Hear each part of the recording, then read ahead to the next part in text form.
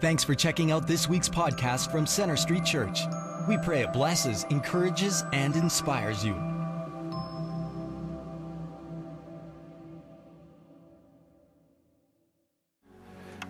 Well, Merry Christmas to all of you here and also those of you who are joining us online. You know, for most people, Christmas is a wonderful time of the year, but it is also a very exhausting time of the year. My granddaughter just said, "Hi, Papa." So, hi, how are you? Good. I couldn't resist that. That's wonderful.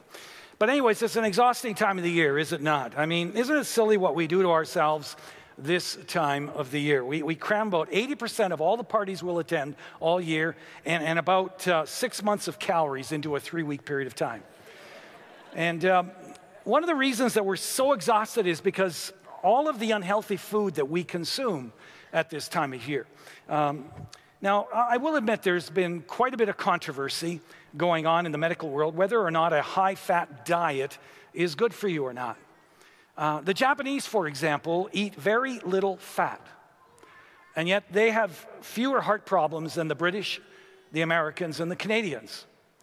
Now, that makes sense, until you realize that the French, they eat a lot of fat, and yet they too have fewer heart problems than the British, Americans, and Canadians.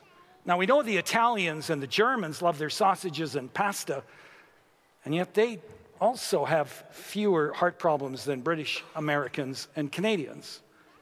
And so the final word is this: eat whatever you like. Apparently what kills you is speaking English.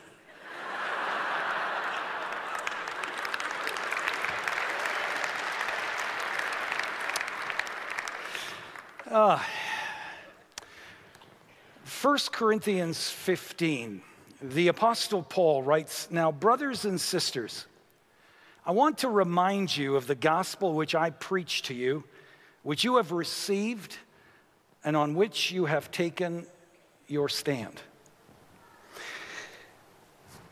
As we pointed out here, the Apostle Paul points out that one of the jobs that we pastors have is to remind us of the gospel, the good news of Jesus Christ, why it is that he came. Because you see, the Christmas season means different things to different people, and I find there's just a lot of confusion these days about the true meaning of Christmas. And so I want to give the biblical account of the Christmas story. Now, right off the bat, it's important that I point out that the Christmas story doesn't begin where most of us think it begins. The Christmas story doesn't begin with Christ coming to earth and all of the events surrounding that, including, the angel coming to Mary, the angel coming to Joseph, the angels coming to the shepherds, and of course, Christ's birth in Bethlehem. Now, that's all part of the Christmas story, of course, but it doesn't begin there.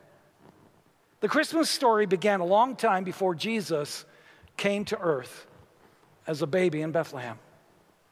The Christmas story is a love story that begins with God. The first verse of the Bible says, "In the beginning, God created the heavens and the earth." Before there was a beginning, God existed. God has always existed. He is the creator of the universe, and he sustains the universe, and he holds it all together. Now, in Genesis 1:26, we learn a little more about the nature of God. Then God said, "Let us make mankind in our image, in our likeness." Now notice God did not say, "Let me make man in my image." No, it says, "Let us make mankind in our image." God's referring to himself in the plural here as more than one person. This is referring to the three persons of the Godhead: God the Father, God the Son, and God the Holy Spirit. You see, God has never been by himself. God has always been a community of three persons: the Father, Son, and Spirit. These persons that we refer to as the Trinity have all the attributes of God in the sense that they're all powerful, they're all knowing, they're everywhere present, but they are totally one in every way. And if that's confusing to you, if you've got a hard time wrapping your mind around that, don't feel bad. We all do. And that's why God's God and we're not. For you see, 1 John, this is where the Christmas story begins. In 1 John 4:16 says that our God is love, which means his very nature is to love and to share his love. Our triune God exists in an unceasing state of perfect love, joy, and delight. You think of the times that you've had with family or friends, your richest conversations. Or think of those special moments when you found yourself thinking, it doesn't get any better than this. That is but a small reflection of how much the Father, the Son, and Spirit enjoy each other. That is where Christmas begins. And that's important because it explains why he created us. God didn't create us because he was lonely or because he was bored or because he was looking for some cheap help to take care of the planet. No, as I just said, the Father, Son, and Spirit have a great relationship, the kind of relationship that we have all been looking for all our lives. It wasn't loneliness, but God's love that compelled him to want to expand the circle and to share the love that the Trinity was experiencing. God the Father, Son, and Spirit said, the love in the community that we share is so good, it is so rich, it is so beautiful. Let's create human beings and invite them in. So lest there be any doubt, God created you because he loves you. And he wants to cultivate a close friendship with you and also me. Now, when God created our first parents, Adam and Eve, he made them to live forever. The earth he created for them was a paradise. There was no evil, there was no pain, there was no suffering, there was no death. It was a perfect community. Adam and Eve had an open, transparent relationship with God, and they also had an intimate, healthy relationship with each other. You know, someone has said Adam and Eve had an ideal marriage.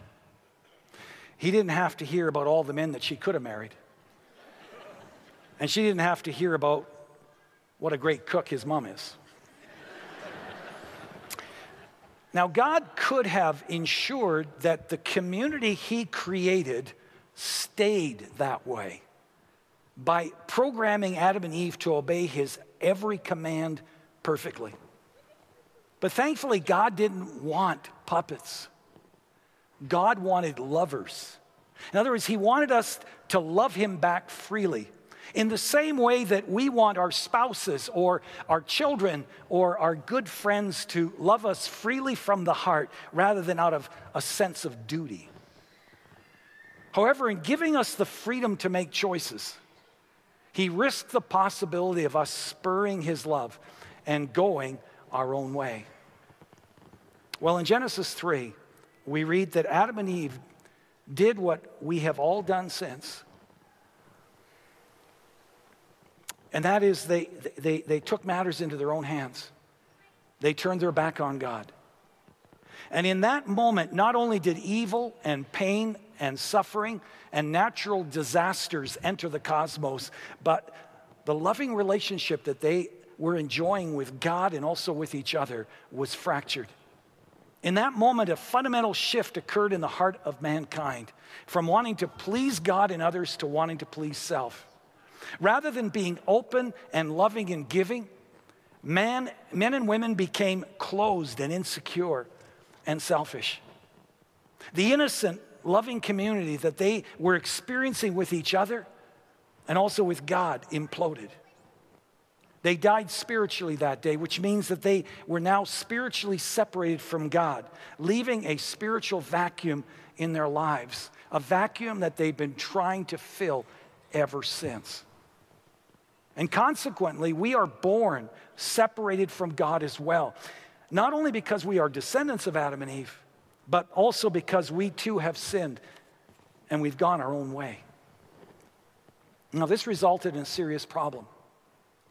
God's love wants nothing more than to bring us back in right relationship with himself. But God isn't just love, he's also a just God. And his justice demands that first our sins be paid for. This past week, someone in our family who will go unmentioned wasn't paying attention and bumped into the back of another vehicle. It was just a little bump, a $3,000 bump. The vehicle she hit, oops, did I say that? Let's rephrase that.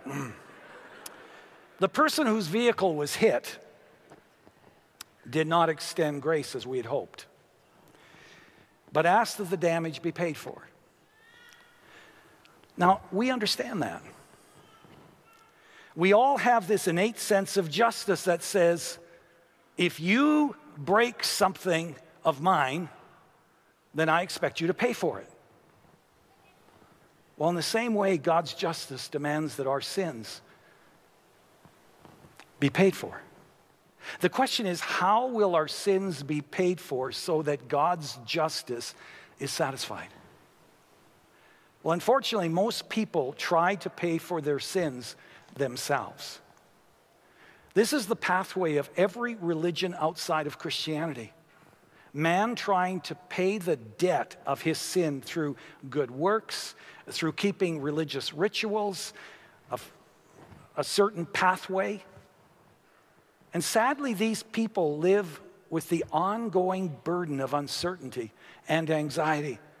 For how do you ever know that you've done enough to meet God's requirements for justice? The reality is, God knows we can't ever atone for our own sins. And so he did an amazing thing, an absolutely unbelievable, outrageous thing when you think about it. He sent his son Jesus to earth to become a man. And then as a man, he paid for our sins by dying in our place on the cross. John 3:16, probably the best known verse in the Bible, says, "For God so loved the world." Folks, that's all of us.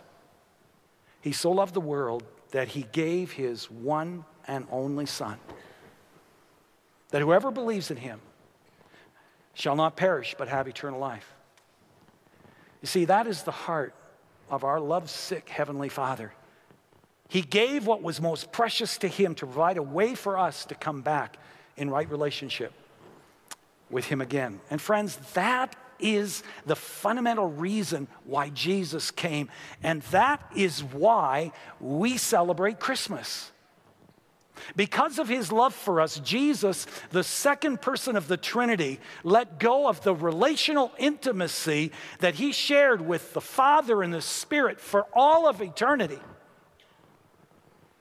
And he put aside his divine power and he willingly became a helpless, dependent child, learning how to walk, learning how to talk, going through all the motions and growth that we as human beings go through. In human terms, he became a slug out of love for us so that one day he could pay for our crimes and satisfy the justice that God required and make a way for us to return in our relationship with God. Now, I know that doesn't sound very romantic, and it sure doesn't sound very Christmassy, but that's the truth. That's why we celebrate Christmas, folks. For you see, just beyond the manger was the shadow of a cross. This is how the Apostle Paul describes why Jesus came and how he came. Jesus, who being in very nature God, did not consider equality with God something to be used for his own advantage. Rather, he made himself nothing by taking the very nature of a servant, being made in human likeness, and being found in appearance as a man. He humbled himself by becoming obedient to death, even death on a cross. He did that out of love for us. Colossians 2:14 articulates what Christ accomplished on the cross. For everyone who puts their trust in him for forgiveness. He forgave us all our sins, having canceled the charge of our legal indebtedness which stood against us and condemned us. In other words, he satisfied God's justice. He has taken it away, nailing it to the cross. Friend, if you feel unworthy to come to God because you believe that God is disgusted with your sins and the way that you've lived your life and wants nothing to do with you, if you are thinking that way, the good news of the Christmas story is that Jesus came specifically to take your place and my place, and he allowed himself to be nailed to the cross in our place so that we could stop nailing ourselves to the cross and be restored again in our relationship with God. Yes, we've all sinned. We've all fallen short of the glory of God. But because Jesus came, we have been forgiven. The price has been paid. The debt has been canceled. It is finished. We are free in Christ.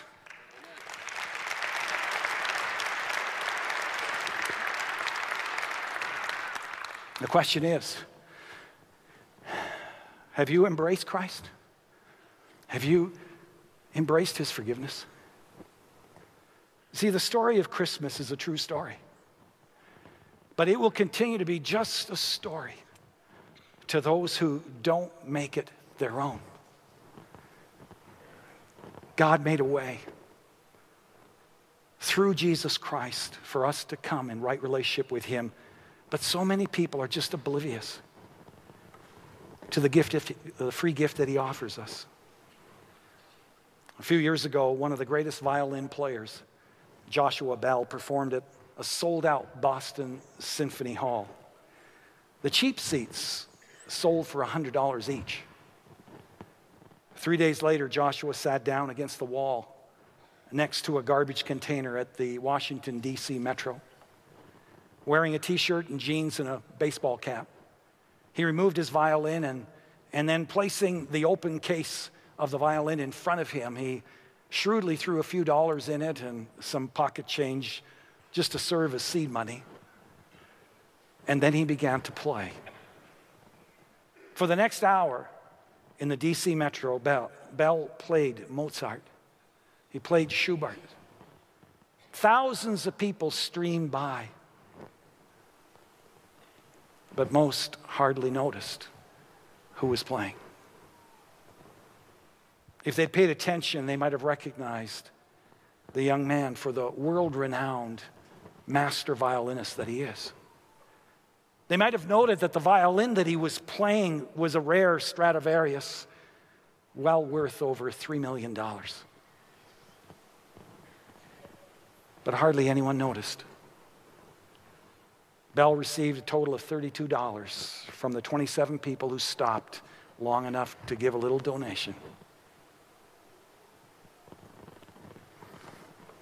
You know, in the same way, the masses were oblivious to this master violinist. So many people today are oblivious to the God of the universe who's trying to get their attention. But all through the scriptures, what we see is a God who refuses to give up, who continues to pursue us. In the words of 2 Chronicles 16:9, like a lovesick father, God's on a mission, searching through the whole earth for those whose hearts are open to him. This is the grand theme of the Bible. It is the heart of the Christmas story. God is passionately pursuing us. He's revealing himself in various ways. He's trying to get our attention. In Ezekiel, this is what the sovereign Lord says: I myself will search for my sheep and look after them. In Luke 19:10, Jesus articulated why he came to earth. saying, "For the Son of Man came to seek, to seek, to seek, and to save the lost." Now, some people react to the idea of being labeled as lost. To them, it's a sign of weakness and helplessness. But in this context, the word lost implies value. I mean, look at it this way. If you drop a nickel, nowadays most people won't even stop to pick it up. Lose $100 though, and you're going to search a little bit harder. But lose a child. And I don't need to tell you that you won't rest, you won't eat, you won't know the meaning of peace until that child is found. I'll never forget the time our family was vacationing in San Diego. We were walking on the pier by the ocean when suddenly our 4-year-old son was gone.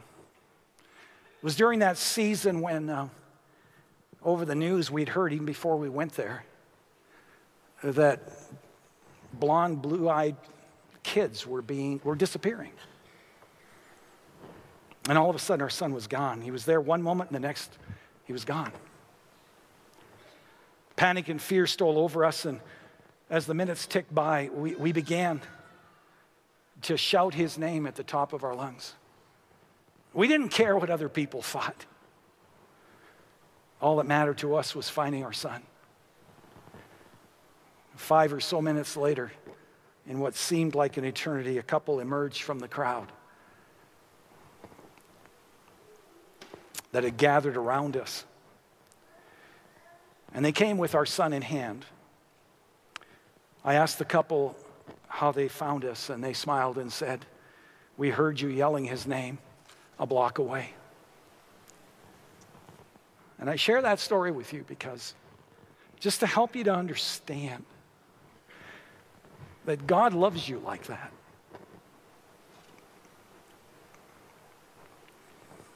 You matter to him.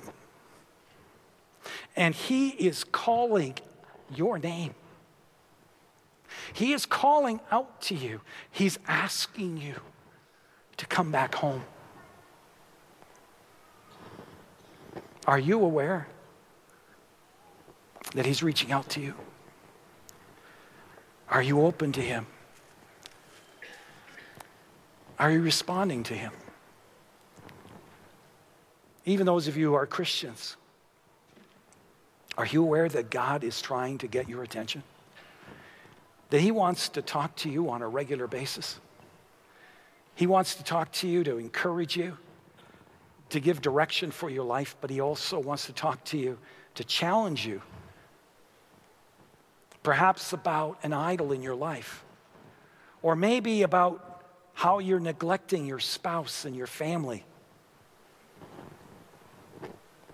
Or maybe he wants to talk to you about how you're craving people's approval more than God's approval. Now, the Bible teaches that one way that God tries to get our attention is through the beauty and majesty of his creation. Psalm 19 verse 1 says, "The heavens are telling the glory of God, and their expanses declaring the work of his hands." When you consider the vastness of the universe, when you think about the mathematical precision of the universe and our solar system, is it any wonder why well over 95% of astronomers today believe in God? Because you see, they see the fingerprints of God all over the universe. The question is, has God gotten our attention through his creative power? Perhaps you received a wake-up call from God the day that your child was born. And you marveled at how wonderfully formed this little baby was, the image of two. As you reflected on the complexity of your child's DNA coding, the 10 little fingers curled around yours, the incredible design of your child's eyes made in 3D color and far more complex than any camera man will ever make. Suddenly you were awakened to the creative power of God. Sometimes God tries to get our attention through the life of a genuine Christian. Down through the years, I've met countless people who for so many years had no time for God, no time for the church, figured everybody was a hypocrite. Until they met this certain genuine Christ follower whose life they just couldn't argue against. This Christ follower who was kind and gentle and joy-filled, lived a life of integrity and generosity, and in a sincere way talked about their relationship with Jesus as if they just had breakfast with him that morning. And God used that Christian to awaken them to his reality. And then sometimes God reveals himself to us directly, in the same way that he revealed himself to Mary and Joseph, to the shepherds in the Christmas story, even to the wise men. I've met many people who've had an encounter with God that was so real and so powerful. It not only awakened them to God's reality, but it changed the trajectory of their lives. We're hearing stories of thousands of people, many in other world religions, who are becoming followers of Jesus Christ after having a dream or a vision of Jesus. A few years ago, a young woman in our church told me her story of growing up in a Muslim home and ultimately marrying a Muslim man. One evening, she was overcome with anxiety about something, and out of nowhere, she sensed a voice clearly say to her, "Speak to Jesus." At that moment, she felt like a little child, and she had a powerful vision and a personal encounter with Jesus, who appeared to her with his hands outstretched to her. She said to me, that encounter with Jesus was so real that I knew he is God. And she's been following him ever since, even at the cost of her husband leaving her and her children.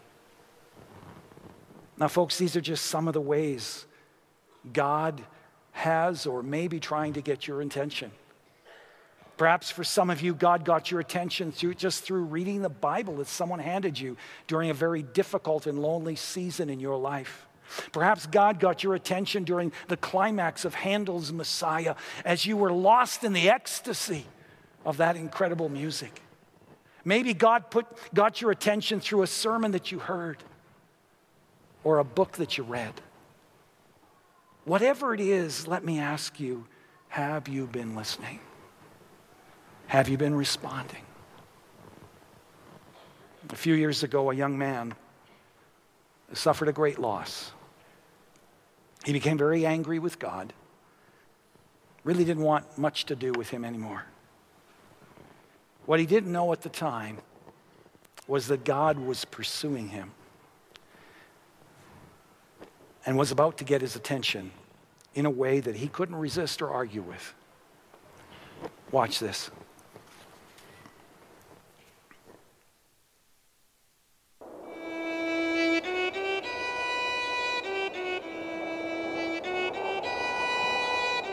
I grew up in a Hindu family. My parents are the best people that I could ever have hoped and wished for.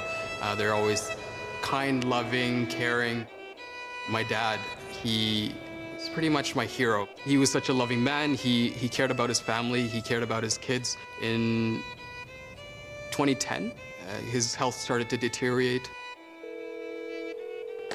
He unfortunately got a call back from India. His niece had committed suicide.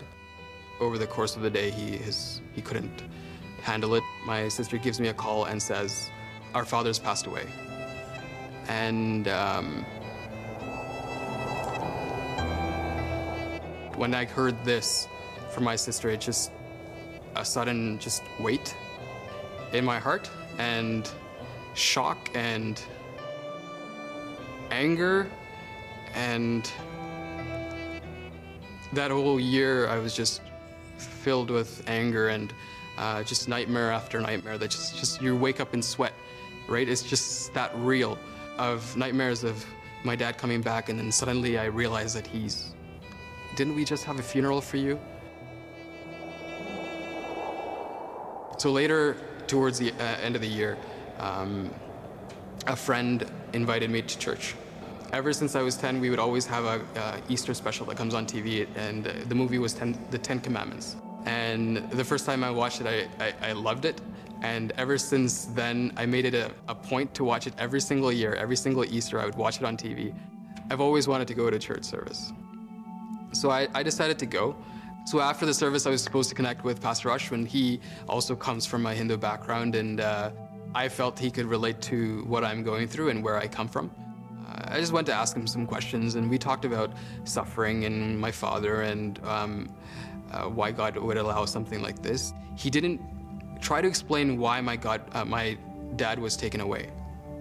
What he did was he tried to point me towards God and what Christ is really like and explain his character, right? And I don't think any man or woman can explain to you why someone is taken away, right? But he can or she can explain to you about God and what he is really like. He challenged me to read my Bible. I was given a KJV version. The reason that I really liked the KJV version with the translation was because, again, of the 10 Commandments movie, right? I really relate with that language and I really liked it. So I started reading Luke, and I started attending church service in January.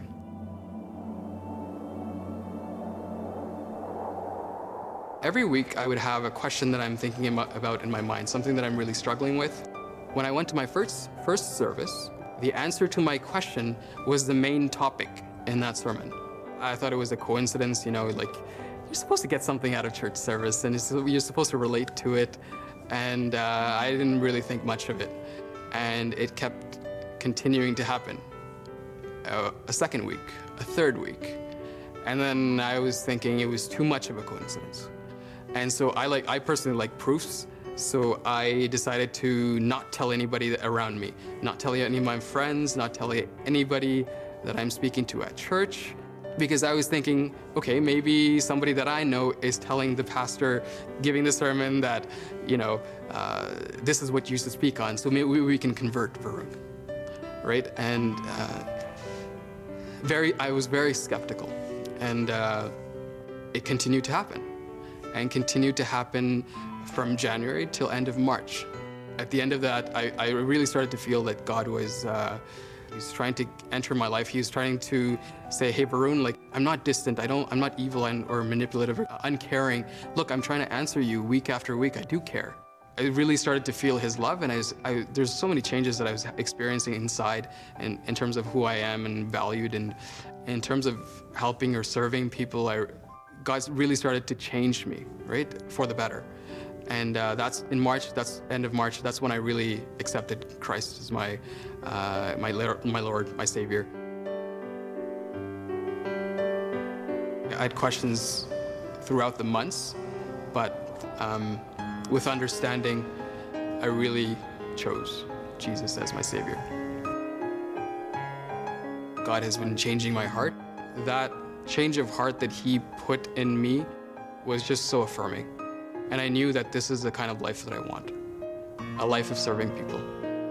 Over the years, I felt like this change has been constant, and I'm constantly growing in love for people. And I'm excited to see what the future holds for me and what He's going to bring into my life. And it might totally blindside me, which is awesome, because I'm sure what He has in store for me is the best, and the best plan for me. My name is Varun, and God pursued me.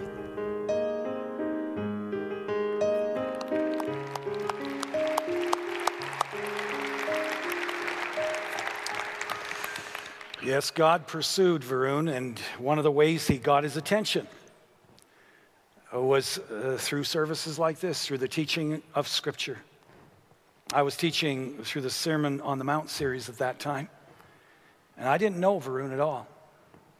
And I can honestly say I had no idea that God was using what I was teaching from the Bible every week to answer the specific questions that Varun was wrestling with. And neither did the other pastors who spoke occasionally during that 3-month period of time. I think if we had known that, we would have messed it up royally. But you see, God was pursuing him, revealing himself to him in a very powerful way. Now, as we wrap up, I want you to look at what Romans 1:20 says. It's on the screen in front of you.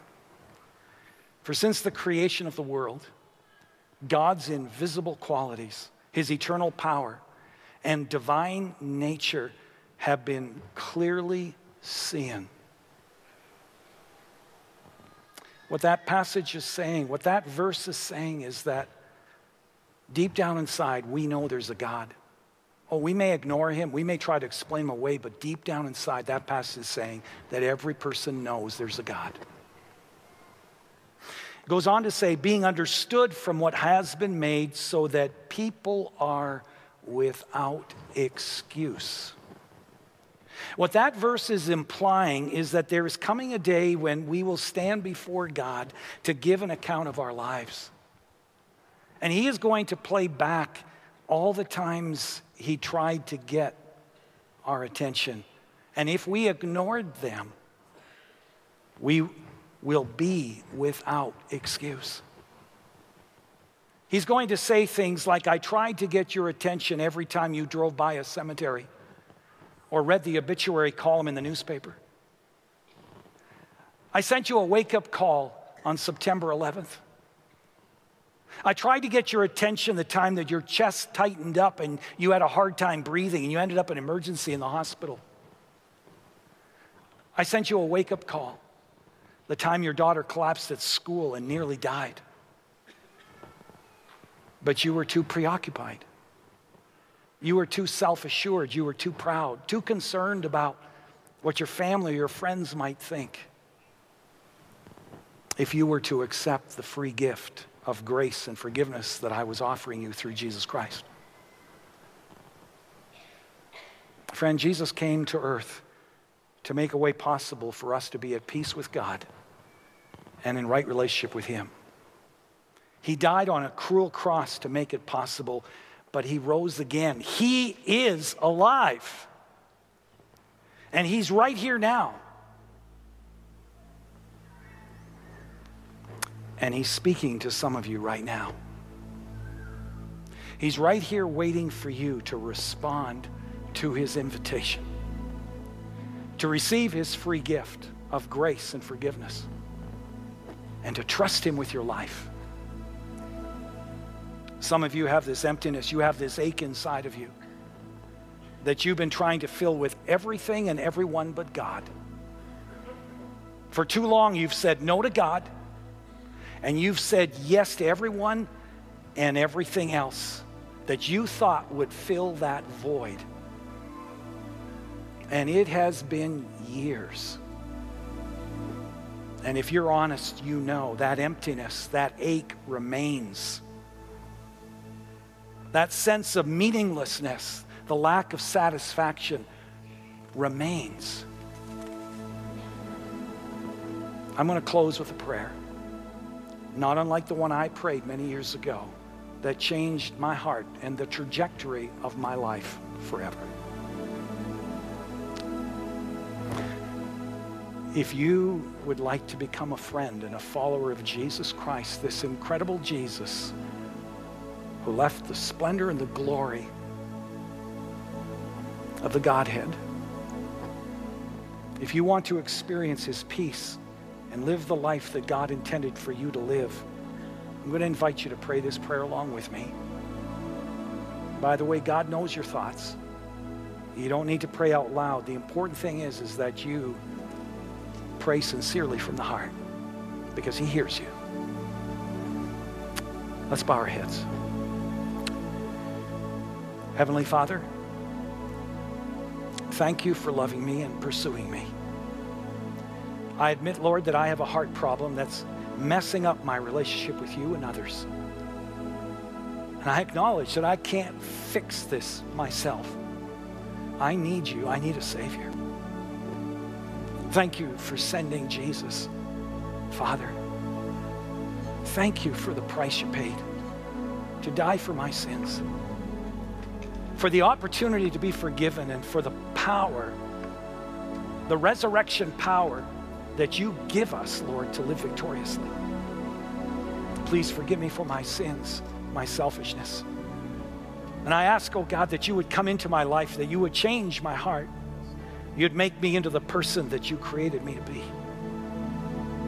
Guide me, Lord. Use my life in whatever way you want to bring hope where there is despair, love where there is apathy, and peace where there is turmoil. I love you, Lord. I trust you. And I intend to follow you wherever it is that you lead. For I pray it in the precious name of Jesus. Amen. Now, if you sincerely prayed that prayer from the heart, the Bible says that in the spiritual realm, something incredibly dramatic has happened.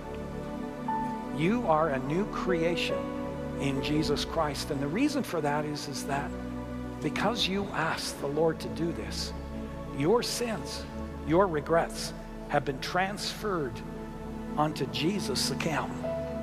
And his perfect righteousness has been transferred to your account. Because you asked him, he's invaded your life. And he is one with you, and you are now one with him. The old is gone. The new has come. And as you leave here today, I just want to encourage you to let someone know about your faith decision if you prayed that prayer. Let the person that you came with know. Let me know. Let someone know. On behalf of everyone here at Center Street, we do wish you a Merry Christmas and God's very best, his very best for you all this coming year. And now just take the blessing of the Lord with you. May the Lord bless you and keep you. May the Lord make his face to shine upon you and be gracious to you. The Lord lift up his countenance upon you and give you his precious peace. In the name of God the Father, the Son, and the Holy Spirit. Amen.